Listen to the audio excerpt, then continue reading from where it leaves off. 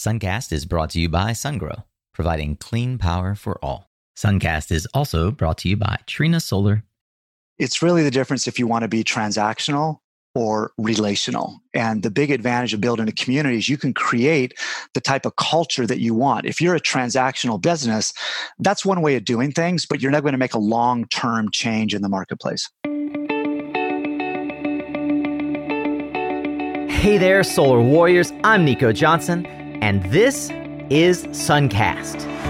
Each week, I pull back the veil on the life and business insights of clean tech entrepreneurs building the most noble and impactful companies of our time. I hope what you learn from this conversation is a catalyst for your own growth. So thanks for tuning in, and welcome to our tribe.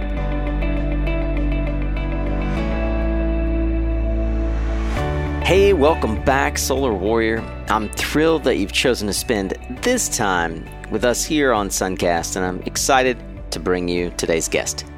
Today's entrepreneur has a truly remarkable story, one of grit, determination, vulnerability, and perseverance. He also happens to be one of the best salesmen in our business, or maybe any business. But don't take my word for it. My friend Jigar Shah has said of Robert Steiler that he's an expert in bringing multi-level marketing to solar. In fact, his company, SunCrew, has launched from a phone call with Jigar Shah, who said, "Robert, we need to get 100,000 people to distribute 10 trillion in solutions directly to consumers in the next decade. You should build that network." And so Robert took that charge, and he set out to do just that. Many of you might recall, as I did, the first solar network marketing company in our space called Citizen Re, or Citizen RE. Well, Robert was the driving force who first introduced the solar lease through that company as president of Citizen RE back in 2005. But his story is not one of riches and glory, quite the opposite. Robert and I dig deep into the pains of failure, the hardships he's endured, being what he called the stuttering networker, and how he overcame that impediment. We also discuss his new model for re-envisioning customer acquisition and sales commissions, which he calls SunCrew. Robert is the first to point out SunCrew is not a network marketing company. It's what he calls a capitalist cooperative. Stick around to learn more about that and some really great sales advice, life tips, and of course, book recommendations. This is one of the most vulnerable and insightful interviews you might hear all year long, and I hope that you enjoy it as immensely as I did. If you do, I'd encourage you to head to mysuncast.com and check out nearly 200 other inspiring and influential leaders' stories. Get on the mailing list so that you can stay in touch and you'll know when the next episode drops. For now, get ready to tune up your skills, Solar Warrior, as we tune in to another powerful conversation here on Suncast. Okay, Solar Warriors, you know that part of what I endeavor to do on Suncast is bring you world-class leaders, people who challenge the status quo and bring to the world powerful ways of transacting and interacting. And I've recently come to know today's guest, Robert Steiler, through a previous guest, Jonathan Budd, and through another previous guest, the one and only Jigar Shah, who hails Robert as probably the greatest network marketing sales leader in the business. With nearly 3 decades of building record-breaking sales and distribution channels over the last 14 years and nearly the last 15 years in energy in the solar industry, Robert has been responsible for helping build over $1 billion in signed contracts. I want you to put that in your thinking cap while I let Mr. Robert say hello. Welcome to Suncast. Hey, Nico. It's great to be here. It's been really fun getting to know you over the last couple of calls. Man, it sure has. And I just do want to say thanks to a couple of people. The first is Tim Montague for suggesting that I get you on the show. And the second, of course, is Jigar Shah for confirming that you are the type of leader that a Suncast Solar Warrior would want to hear from. So I'm grateful for those two folks in my life, and I know that you are as well. Look, there's a whole lot that we could talk about here, from network marketing to solar sales, and we'll try to cover as much as we can in this hour. But I think probably the place that would be the best point of entry is one of the greatest milestones and learning lessons in your career, and certainly your launching pad as a career-long, probably addict to the network marketing sales model, if we could call it that. Would you tell me a little bit about how and why you ended up taking down, as it were, one of the greatest network marketing businesses of the 90s? And I'll let you explore that as you see fit. Yeah, so I joined this company right out of the Peace Corps. I'd never heard of network marketing before. I saw an ad in the newspaper that said, make $100,000 a year saving the environment. And for me, I was like, I'm in. And I went to this meeting. They got me all excited. And my personality, Nico, is I tend to just put my head down and go to work. So after 7 years of putting my head down, this company became the fastest growing company in the United States. We did $200 million our third year in business. But what happened for me as I reached the top of the company, it was like pulling back the curtain. And I saw things I didn't believe in. I had this crisis of consciousness. I was in my 20s. I was making ridiculous amounts of money as I was doing seminars in front of thousands of people. And I decided to leave. I walked away. I wrote a book. My book inspired a federal investigation into the company. And because of my testimony, they were shut down and fined $40 million for consumer fraud. And what happened to me through that journey is I realized how powerful a movement can be, but also how easily it can be corrupted, and how often there's somebody behind the curtain that is manipulating people's emotions. Because a lot of people join like me, they wanted to make a positive impact. But there's often somebody that realizes, hey, if I play those emotions right, I can make, hundreds of millions of dollars myself. And so what I've been working on the last 29 years is designing a structure that can still tap into that deep need to be part of a community and make an impact, but do it in a way that is honest and ethical and doesn't exploit those human emotions. So that's been the path I've been on the last 29 years. You mentioned something that I want to circle back to, because it is it's actually the reason that I reached out as soon as I saw your LinkedIn. We both have something in common that extends beyond MLM and network marketing, and that is that we are both returned Peace Corps volunteers in Guatemala. Correct. I'd love to hear, and I'll note that there are a number of not just Solar Warriors, but Suncast listeners who are also RPCVs from all over the world. Kirsten Kirsch at Nextracker, Tom Cheney at Kite Rocket, to name a couple, Ryan Hamilton at Javelin. There's so many of us that logically have found our way into the sustainability business. Yeah. What do you feel being a Peace Corps volunteer in your 20s, as most are, did for your career and even maybe for your person? Yeah, I think a big part of it was how simple life can be and you can still be happy. Like when I came back from college, a lot of my friends were obsessed about the newest car, the newest this, the newest that. I just realized, what an incredible, fortunate opportunity we have in the country we live in, and how simple life can be and you can still be happy. So it's really given me opportunities. I think I mentioned to you, I spent 7 years living off the grid in a solar-powered cabin, real simple subsistence. And I don't know if I ever would have done that if I hadn't been in the Peace Corps, because I just realized there's beauty in simplicity.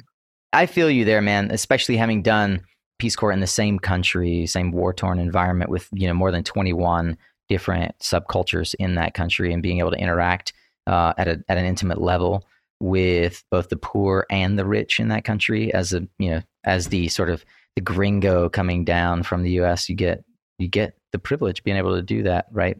In the same way that many of us in the sales environment get the privilege of being able to do, right? So, it's not lost on me the mental preparation of being able to have that grind, persistence, the ability to live through adversity, lots of adversity. And it's with that in mind that I want to talk a bit about the adversity that you've had to overcome not once, but multiple times. I think it's worth noting, and briefly perhaps, but statistics or data around the scale and types of sales teams and revenues that you've been able to create for Equinox and then IncomeNet Communications. And then we'll talk a bit about Citizen Re. But I want to pause when we get to IncomeNet and learn about sort of where they were when you came in, how many customers you were helping bring on, and what became the downfall of that business as well. Equinox, we actually signed up 1 million people in that company. 1 million people filled out an application with us. Where you think about that, that's like 1 out of every 300 people joined that movement. And for those who are unfamiliar, what was Equinox offering in the market? We offered water filters, nutritional products. It was all organic. We were ahead of our time on that realm. And they were actually really good products. The challenge for me was the compensation plan. You had to sell $5,000 every month to compensate, to earn all your commissions. And I realized that a lot of the money that I was making was off the sweaty back of other people's failures, because when they didn't get their commissions, it rolled up to me. And that just didn't feel good at all. When Equinox came to a crashing halt after being one of the fastest growing companies in the world, how did you recover from that, or where did you take your career from there? Yeah, it took about 2 years of just walking through the woods trying to figure out, what am I going to do next? And then I was recruited to be the president of a company in Orange County called IncomeNet Communications. And when they brought me on, they were losing about 30,000 customers a month. It was a long distance phone service, in internet service. And we developed a direct sales model. We turned it around. In 18 months, they were gaining 5,000 customers a month. And this episode was what really inspired me to go off grid, because one day I was about to walk on stage. There were 1,000 people in the audience, and the CEO pulls me aside and says, "Rob, we're shutting your whole division down." I'm like, "What are you talking about?" And he gave me some excuse, but what I realized in the contract, it said if they ever shut down the direct sales division, they could stop paying the residual incomes to all the salespeople I brought in. And I had pitched them on the concept that, hey, you get this person on the phone service, you get paid every single month on their phone service, every single month on their internet service. So suddenly I had to go up on stage in front of 1,000 people who would believe to me and tell them, hey, it's shut down, your contracts are ended. And I was just, I just felt broken. My spirit felt broken. I just said, people lie, they cheat, they steal. And I just bought an off-the-grid solar cabin. And I thought, I'm going to be a hermit. Because the other thing that I was dealing with was I led these people off a cliff. And I did the same thing with Equinox, and I did the same thing with IncomeNet. And I realized I have a responsibility as a leader to not lead people off a cliff. And that was a hard thing to look in the mirror and admit. How many people worked under your organization at Equinox? I don't know exactly. I think it was about 20,000 were in my group. When you left Equinox, given that you were 20,000 in your group, you were top 10 in the company, as I recall. Yeah, I reached the top 10. By the end, I was not the top 10 because my personality is I can sell things when I'm 100% congruent, but if I'm not congruent at all, my sales fall apart. So my last year and a half in Equinox, I definitely wasn't in the top 10. I think I dropped to like the top 60 or something like that because I couldn't sell it. I didn't believe it. Even anymore. Still, you're top of the company. You are considered a leader. How much, if you don't mind my asking, how much money did you walk away with when Equinox disbanded? That's the funny thing. I walked away with nothing. And that was one of the insidious things in the culture. This was one of the conversations that inspired me to leave. I went up to one of the people who was in the top 5. And I said, you make like 30,000 a month more than I do. What's your secret? And he looks me dead in the eye. He goes, keep them broke. And I go, what are you talking about? He goes, if your people are always broke, they'll work harder. So make them buy Rolexes and cars and all this stuff. And I just went, wow, but what about all the people who don't make it? They're going to be in debt and they're going to be in a bad position. And he looked me in the eye and he said, Rob, the strong join us at the top. The weak feed us along the way. And I just got this mental image of me sitting on top of a pile of corpses. And I was just like, I cannot be part of this. And that's when I left. 20,000 in your organization. At IncomeNet Communications, you were the president. How many people in the organization? That was a smaller group. I think we had about 6,000, but that was in 18 months. Yeah, 6,000 in 18 months. I want to paint a picture of scale here because despite the sort of surface appearance of failure, the thing that blows my mind is there's a certain leadership quality and mindset required to be able to have that type of charisma and leadership and interaction with people. Now, a lot of folks who would be listening to your voice for the first time would not know that you have a secret, right? If they're hearing you on my show for the first time, well, I'm going to say in air quotes here, impediment. By way of sort of presenting this impediment that many would say, there's no way this guy could lead 30,000 people. What happened as a very young child that you feel like affected the rest of your life? Yeah, I don't know if I can blame it on this completely, but when I was 3 days old, I just got back from the hospital, and my brother was jealous because I took all of his attention. He was 3 years old, and I was crying in the living room. My mom was in the kitchen, and she said, "God, I just wish he'd be quiet for a moment." And my little brother went out to the garden and he got a rock and he put it down my throat. Now, he didn't understand what he was doing, that could kill me. He just, the sound's coming out of that hole. Let me block that hole. And my mom came out because the sound stopped. She kind of heard me. She tried to get the rock up, but she just pushed it further down my throat. So now there's blood coming out of my throat. And it's just one of these timing things. My dad was a doctor. He happened to come home from work right at that exact moment. If he was 2 minutes after, I probably would be dead. And, he turned me upside down, slapped me on the back. The rock came out and I lived. But energetically, what it's felt like to me, Nico, is I have a problem. I have a challenge asking for what I want because I'm afraid a rock's going to get stuffed down my throat. And sometimes I feel this kind of jittery energy in my body. And I've stuttered ever since I was a little kid. I used to stutter like I couldn't get a word out.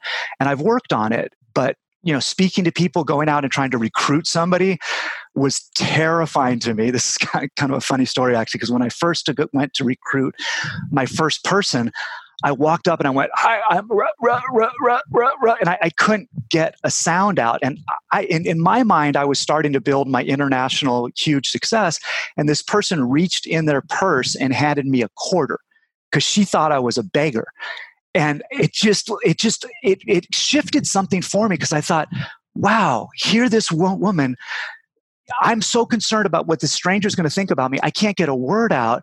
And she thinks I'm a beggar. And I just turned around and I started laughing. And I just made a choice. Yeah, I stutter, but I'm not going to let that limit me from my life experience. I'm going to talk to everybody. And I got to the point I would walk up to everybody. And my percentages weren't high, but I talked to so many people.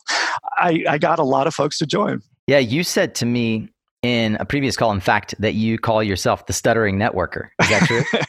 I've had people call me that. Yeah. I want to understand. There are a lot of introverts out in the world. There's a lot of introverts in the solar industry. It's a little bit contradictory to think of someone leading a sales team and having a stuttering impediment, and you yourself identify as an introvert. Can you give me a sense of the tools that you've used over time to overcome both the impediment and the social anxiety? Yeah. One of the gifts that I got, I was backstage before there were about 5,000 people in the audience. It was my first really big speech. And I was pacing back and forth. And one of my mentors came to me and said, "What are you so nervous about?" I go, "Well, are you kidding? There's 5,000 people. What if I blow it?" And she goes, "Rob, you're making this about you. It's not about you. Just be a channel for what needs to speak through you." And once I did that, I stopped going into situation with notes and preparing and all that stuff because that moves me up to my head. And I started trusting that I've got a message to share and I'm going to share it. And she said something that stuck with me. She said, "If you can turn your fear into your career, then you've done something significant with your life." And that's what I've done. I've, turned my stuttering fear into going out and talking to folks.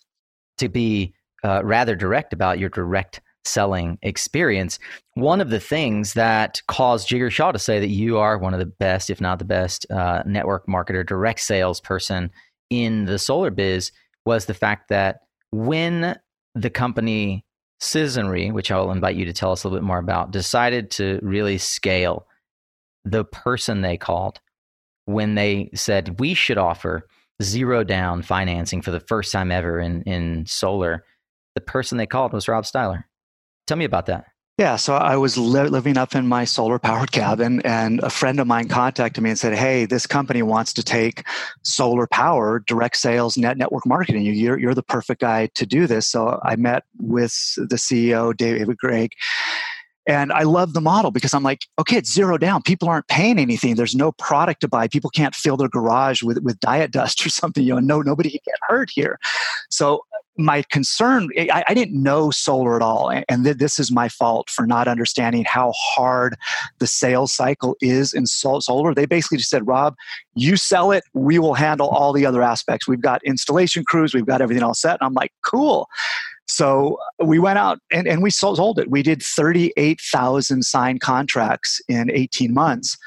And, that broke every record in the renewable energy space. And it also upset a lot of folks in the renewable energy space because a lot of people like, Jeff Wolf was probably my biggest critic at the time. Now we're really close friends. We've traveled together and done a bunch of stuff together. But at the time, all he saw me is this, in his words, this hypey salesperson that was taking the people that were going to pay him 30 grand to get a solar installed. And now they were going to wait for a zero down solution that it ended up that we weren't able to deliver on. So, out of the 38,000 customers, we only installed about 1,200 homes.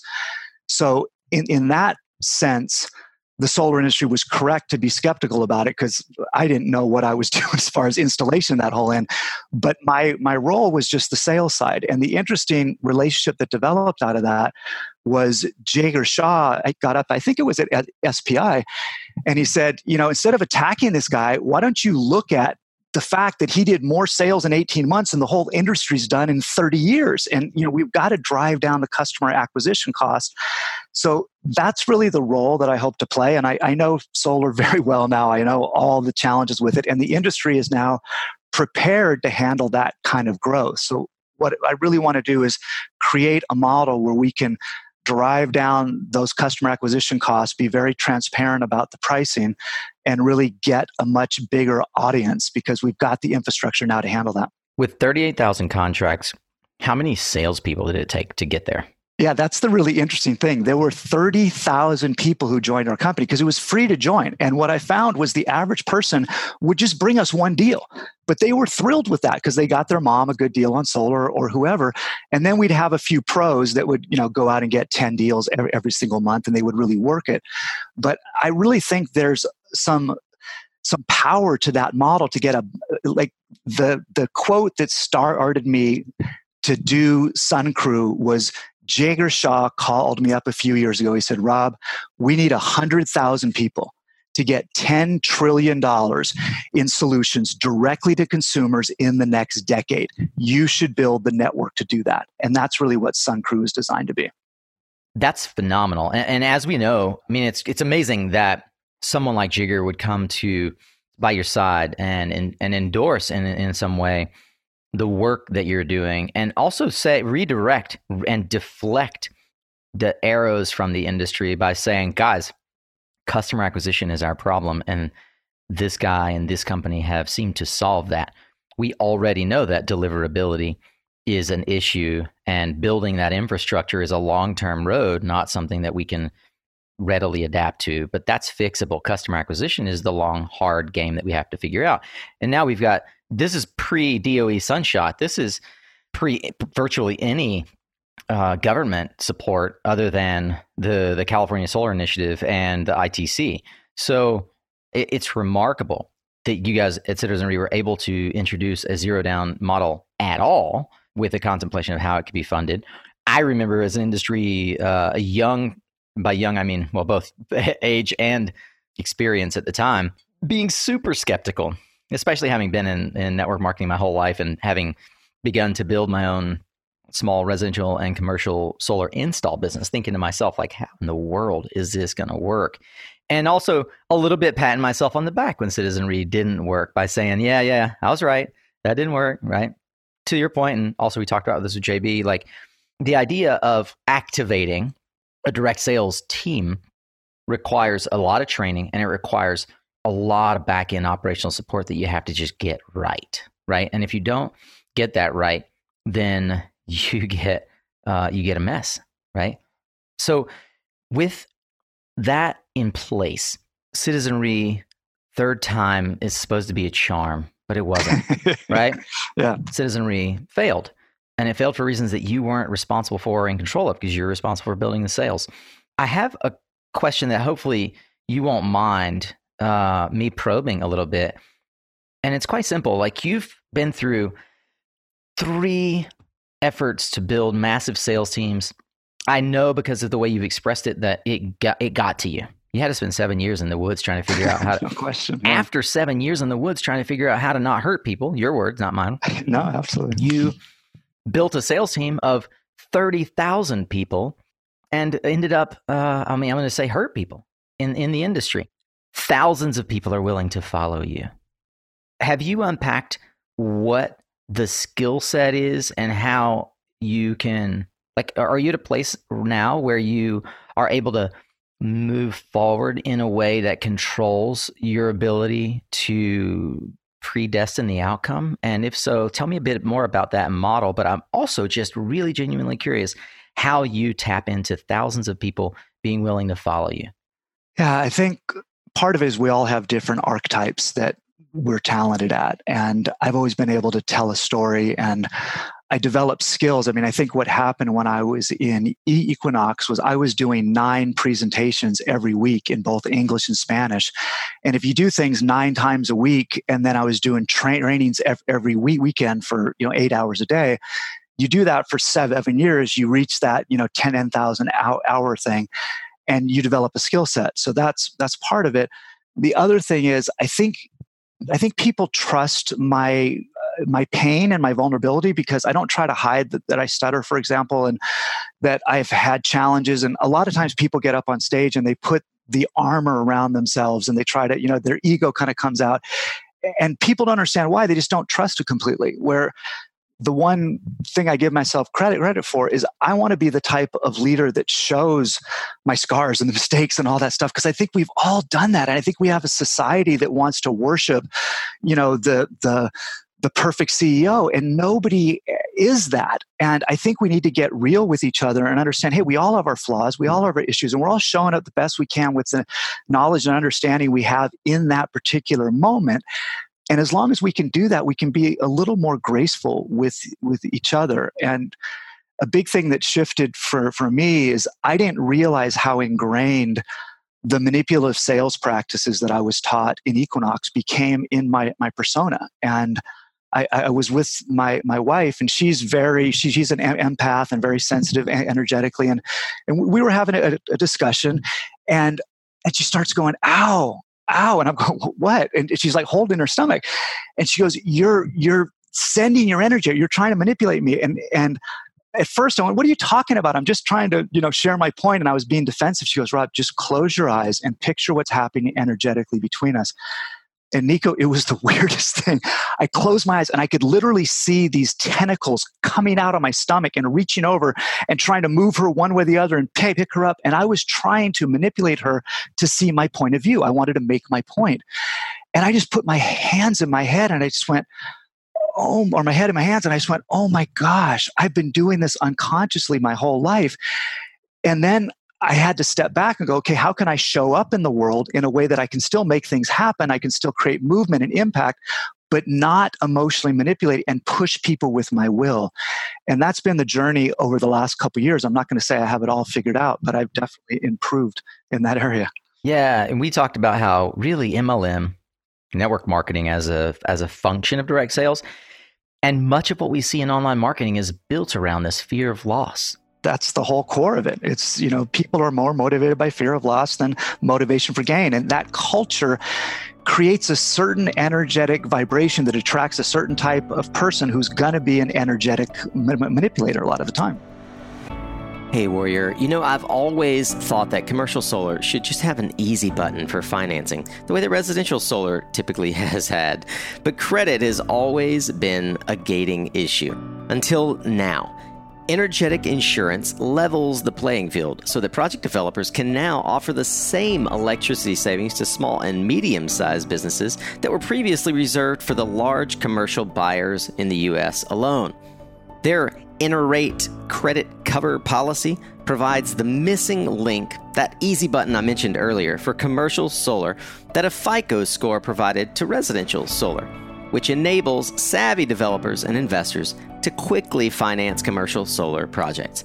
You can check it out at mysuncast.com/energetic and submit your projects today. Hey, 70% of projects qualify and the review process is easy. Go to mysuncast.com/energetic. Hey, are you losing commercial solar sales because of high demand charges that minimize the ROI for your customer? Extensible Energy's Demand X software is an affordable new solution for reducing peak demand charges by 30%. No batteries required. Extensible's intelligent software analyzes solar production, utility rates, weather data, and more. Then it crunches that data, monitors solar and flexible loads, and automatically reduces peak demand spikes, increasing your customers' ROI and decreasing payback time. Head to extensibleenergy.com/suncast for a free demand charge analysis for your project and to learn more about Extensible's partner program for commercial solar installers. You can learn more at extensibleenergy.com/suncast. You have some of the deepest experience of building sales teams, compensating sales teams, motivating and incentivizing sales teams to move product from healthcare to telecom to now solar. What needs have you identified around the sales model for solar that we still need to innovate around? So there's two things. One, I think to really get a mass base, you have to have a two-tiered process where some people can just toss a lead over the fence, get a utility bill. They don't have to learn the difference between a kilowatt and a kilowatt hour, and all the intricacies of solar that make a good solar salesperson. And then you have a second tier of people who really learn all that stuff and they become sales professionals. I think that's key to have that two-tiered approach. And two, the fundamental structure of multi-level marketing, in my opinion, is flawed. And I'm a little embarrassed that it took me 29 years to figure this out because I was constantly frustrated with each company I ran. The money always ended up concentrating at the top. No matter how I designed the compensation plan, it was a linear model where the money evaporated up from the bottom, all the commissions went up, and then it concentrated at the top. And 60 Minutes did a study on Herbalife, and they showed that 81% of all commissions go to the top 1% income earners. And I just don't think that's a sustainable model. So what I did recently, actually, I patented a compensation structure that kind of, I call it completes the cycle, because in the water cycle, for example, you have evaporation and then condensation, and that's where most companies stop. The money condenses at the top, you get concentrated wealth. Well, we complete it. We do precipitation. We let it rain down from the bottom. So as people reach different incomes, different of abundance, we actually call it abundant overflow. And that money starts to flow back to the people who are just getting started. And it's not a point of sacrifice, but most people don't make it through that stage of getting started and that initial excitement. And then they don't make money for a month or two and then they quit. We want to create something that, hey, if you're making 10 grand a month from the community, from building a team, and you're making 100% of your direct sales is going in your pocket, and you're recycling money back because it's a community of contribution. That's what we're creating with Sun Crew. And I think it's going to attract a different personality type. The people who want to just keep 100% for themselves, they might not like it. But what inspired me was a quote from Martin Luther King, where he said, "Capitalism forgets that life is social. Communism forgets that life is personal. And the kingdom of heaven is, the kingdom of brotherhood is found in a higher synthesis that combines the two." And that's what we're trying to do with Sun Crew. Yeah. And you're quick to point out to anyone who really digs into Sun Crew, which we're going to do in a minute, that it's not a network marketing company. What is the coined term that you have for Sun Crew? We are an energy cooperative or a capitalist cooperative. So basically, we're a group of people. We share, everybody who's part of Sun Crew is a member in Sun Crew. They are an owner in Sun Crew. So I don't own it myself. We all own it together, and we all share the income based on the results that they produce. So a lot of times when you say we all own it together, people think, oh, the income's just distributed, so socialism. Not at all. It's all based on production. If you don't produce anything, you don't get paid a dime. But it's a much more fair distribution of wealth. Robert, I get it, man. And you have been really successful at building the capitalist side of this and leveraging the power of the many. And I wonder, in a world where Citizen Re, Power, Solar City, Vivint, Sungevity, countless companies, Sunrun, have trained an army of salespeople. Are we looking at still a customer acquisition problem? Are we looking at a salesperson motivation, incentive, compensation issue? And how does SunCrew approach that with a model that is essentially, as I understand it, still solving the problem of customer acquisition as a lead generation play to help aggregate the most number of customers and undergird the system, as it were, with that? Yeah, it's a great question. One of the things I always talk about is I don't care what a company says in their brochures or in their marketing campaign. I can look at their compensation plan and tell you exactly the culture they'll create and the type of salesperson they'll attract, because it's usually a systems problem. It's not a people problem. So what I wanted to do is look at natural ecosystems. And if you look at a jungle, the biggest trees that can reach the sunlight and they shade out the other trees, they actually share nutrients and water with the small saplings through the mycelial network. And they do that with saplings of other species. Now, if you just think about survival of the fittest, you think, why would they do that? It's because cooperation and adaptation is more powerful than the strongest one wins. And they understand that for them to thrive, they need a diverse and dynamic ecosystem. So that's really what circular wealth is. We looked at natural systems and we copied that in an economic model. So economically, you've developed an innovative and now patented way to incentivize a team that you no doubt are going to be extremely successful, as you have been in the past with growing in this capitalist cooperative. But many might say, okay, well and good, fantastic. The problem at Citizenry was not that Robert can sell. Yeah, no question. How is SunCrew? I mean, you've had to think about this. So how is SunCrew addressing the serviceability, the deliverability issue? Yeah, in fact, we just partnered with a 20-year-old company out of Florida called Energy Professionals, and they've helped 50,000 customers. And the first thing I did when I met them, first it came through a trusted contact, which was Jason Loyette, who I've worked with. And then I called Jager Shaw and said, hey, what do you know about these guys? He's like, they're top notch. And I called multiple contacts in the industry and they all checked out. So I'm doing much deeper due diligence. That's a big part of it. And really looking at who do we want to be as a company? What value offering do we want to bring to the marketplace? And that's on the commercial side. On the resi side, which we haven't launched yet, the big thing I want to do is lower the cost stack. So I want to be very transparent what all the costs are and have that customer acquisition cost come in under 440 cents a watt. And I think that'll help shift things in the industry. So I love the story of Energy Pros. A few specs or details about them are you mentioned how many thousands of customers they have, but they also have a 78% renewal retention rate Yeah, in the marketplace. Like, what a phenomenal it's pretty amazing number, right? So partnering with a company with a huge track record of deliverability, and as we all know in the direct marketing, direct sales space, repeat customers, which is the hallmark of staying power, as it were. And here's the really nice thing is our salespeople don't have to become experts in every solution that they offer. All we have to do is get a bill from the customer, send it to Energy Pros. They have 100 full-time staff that have, on average, worked with them longer than 5 years. They're deeply trained in the energy market. They close that deal. Our average commission for our salespeople is between $9,000 to $15,000. And when it gets renewed in 3 years, we get paid that $9,000 to $15,000 again and again and Amazing. again every time it gets renewed, which is really nice.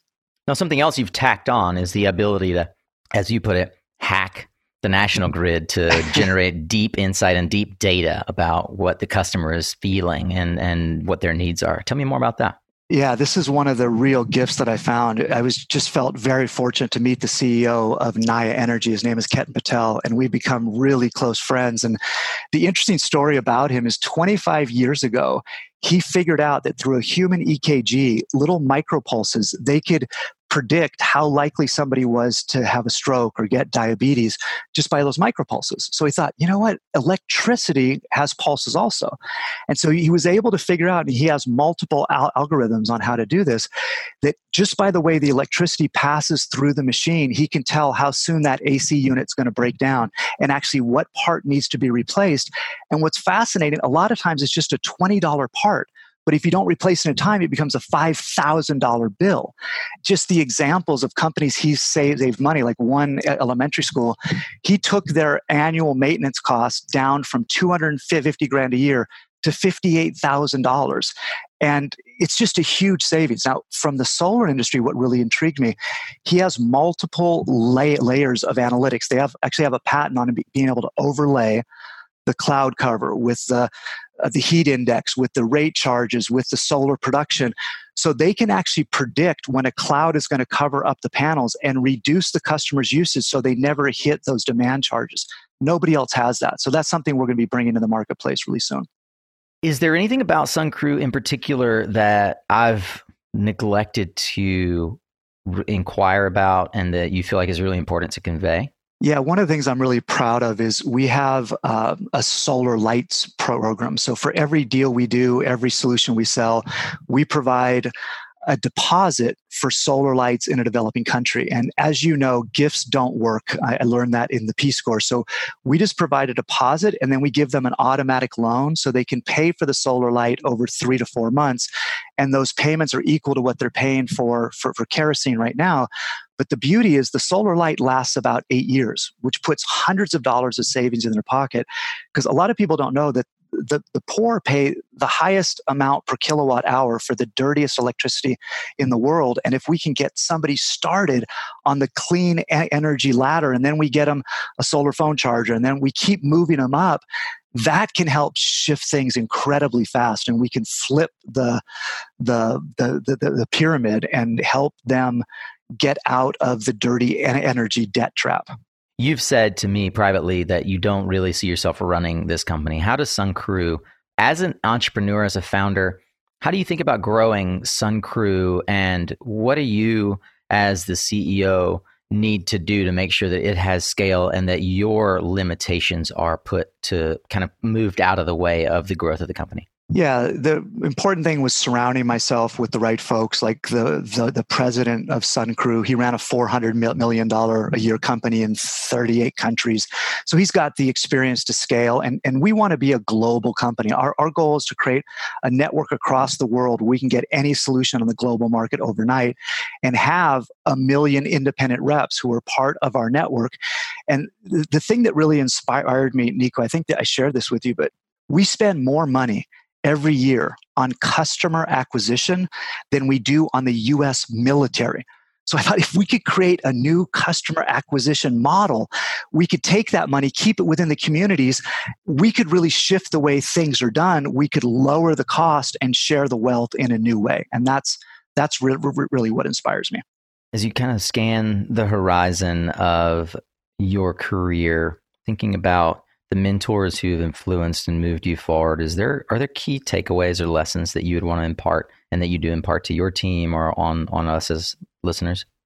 Well, I've had so many people that have taken me under their wing. I mean, Jigar Shah has been a great gift of my life. My stepdad was a big mentor for me. My father died when I was 14, and my stepdad was a professor of environmental history, and he wrote the book Dreamers and Defenders. So he always taught us to care for the earth. And his dad was the chancellor of UC Berkeley. So we used to go up and spend time up at Lake Tahoe every summer. And I think that connection to the earth, I think that's a lot of people miss that. And if I could give one recommendation, just go barefoot outside every day and remember what an incredible gift we have. And we're stewards of this planet, and we have to take action to be good stewards.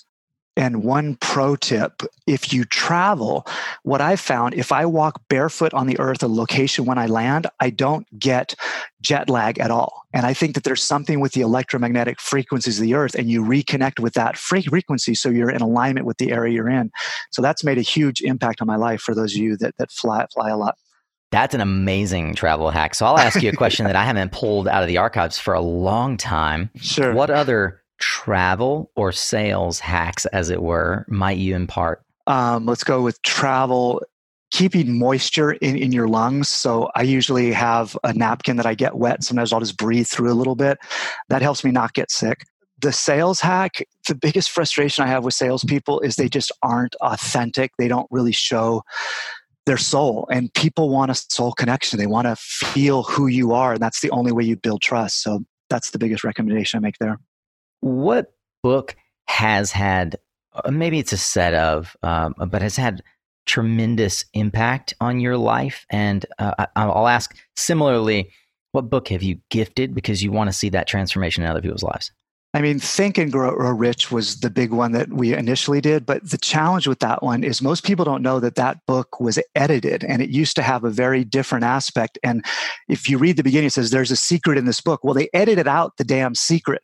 And, the secret is actually, it's not what you think. It's the vibrational resonance that you create that attracts what you want. Like, so many people are off base with like the movie The Secret and all that stuff. And I think about a BMW, I'm going to get it. It doesn't work that way. If you don't believe you deserve a BMW, you're in vibrational conflict with your thoughts. And your subconscious mind will always win that battle, because your subconscious mind processes it at 20 million bits per minute, and you're conscious at like 60.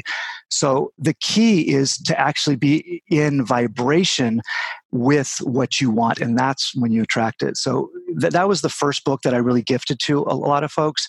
What gave me a different perspective was a book by Paul Hawken called Natural Capitalism. Oh, yeah. Yeah, where he talks about, I really believe you can actually make more money in the long term if you do the right thing. And that just got me thinking down that whole path. Power versus Force, if you've read that book, that talks a lot about, vibration and energy and how things work. The book I'm reading right now is called Awakening the Mystics by Dr. Matt Greiner. Is Power versus Force, that's Hawkins as well, but a different Hawkins? No, I'm sorry. Power versus Force is David Hawkins. Yeah, but it's Hawkins nonetheless. But it's not Paul. There was Paul Hawken was the first one. Yeah, and then David Hawkins. Hawkins, I'm sorry. Yeah. Just wanted to make sure that I was seeing the right one, because I hadn't heard Power versus Force. And then the one that you're reading now is... it's called Awakening the Mystics, and it's by Dr. Matt Kreinheder. And he's a personal friend actually, and his whole philosophy, and we're putting together something to promote this, is that the only way we're going to shift things is by entrepreneurs, and by teaching entrepreneurs skill sets on how to scale their businesses in a massive way. And that's something that resonates really deeply with me. Rob, is there a habit or consistent practice that you feel has yielded the greatest impact in your life? I started doing this practice called Kunlun. It's a meditation movement, kind of like Tai Chi, but it's got a very specific set of movements. And it really grounds me. What I noticed when I stutter more, like the energy kind of rises up and moves out of my head, where when I get grounded and centered, I'm coming from a very different place of power. And that's been a practice that's helped me a lot. Is that practice something that you practice multiple times a day? Is it sort of like meditation? How does it manifest in your daily There's kind of two aspects to it. In the morning, as soon as I get up, it's the first thing I do. It's about a 20-minute meditation, and that's a sitting meditation. And then there are different movements and hand placements that you do that it just makes the energy run through my body in a different way. My dad told me something when I was a little kid. He was a medical doctor, but he said, Rob, we're going to look back at this time in medicine and think we were complete barbarians because we radiate, drug, and cut when it's all energy, frequency, and imprints.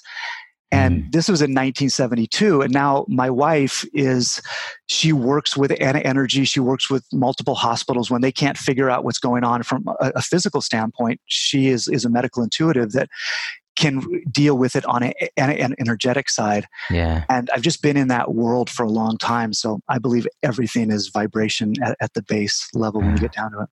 Fantastic. Well, thanks for sharing that with us. Rob, if folks were so inclined, how can they learn more about you? How could they reach out to you? Twitter, I'll put on your LinkedIn with your permission, and then also Sun Crew. Yeah, there's suncrew.com. That's our main company site. You can contact me through my LinkedIn. I don't do a lot of Twitter, actually. I'm just not a Twitter person. Fair enough. Is there an email that folks could reach out to if they were Yeah, they can reach me at robert@suncrew.com. Well, let's end today, as we always do, Rob, with a bold prediction. What one thing do you see happening in the market that maybe nobody else is tracking? What's in your crystal ball? I think we're going to be able to drive down customer acquisition costs dramatically over the next 5 years. And I think that will open up the market And I think the challenge is right now, everybody's looking at how much can I make per customer rather than looking at how much more could I make if I opened up the market and all the customers who are sitting on the sideline jumped in because the price was right. Rob Steiler is the founder and CEO of SunCrew. He's a former Peace Corps volunteer, returned Peace Corps volunteer from Guatemala. He is a multi-level and network marketing direct sales junkie. He's one of the greatest sales guys I've had the pleasure of meeting, and we've been able to spend the last hour with you. Rob, thanks for joining us on Suncast. I do look forward to seeing you in person soon. Thank you, Nico. It's been a joy. Oh man, are you as inspired by this episode as I was? I tell you, I learned so much from Robert in today's conversation, and I'm certain if you made it all the way this far, then you must also be brimming with insight and ideas as well. Would you mind posting your thoughts on Twitter or LinkedIn and tagging Robert and I? Or even better, share this on your own feed and tag 3 people that you feel need to hear the message. We're eager to hear how this one has impacted you. As always, you can find the resources and highlights from this discussion, along with the social media links over on the blog at mysuncast.com. And while you're at mysuncast.com, be sure to drop me your email so I can keep in touch with you. I'd be honored if you'd take a minute to just let me know more about you and how I can mold Suncast into something that serves and piques your interest week after week. You can do that by taking the listener survey. It's linked on the homepage. While you're there, I'll also drop it into that email that you'll get as soon as you subscribe. Above all, I really am so happy that you chose to be here again this week. Remember, you are what you listen to. Thanks again for showing up, Solar Warrior. It's half the battle.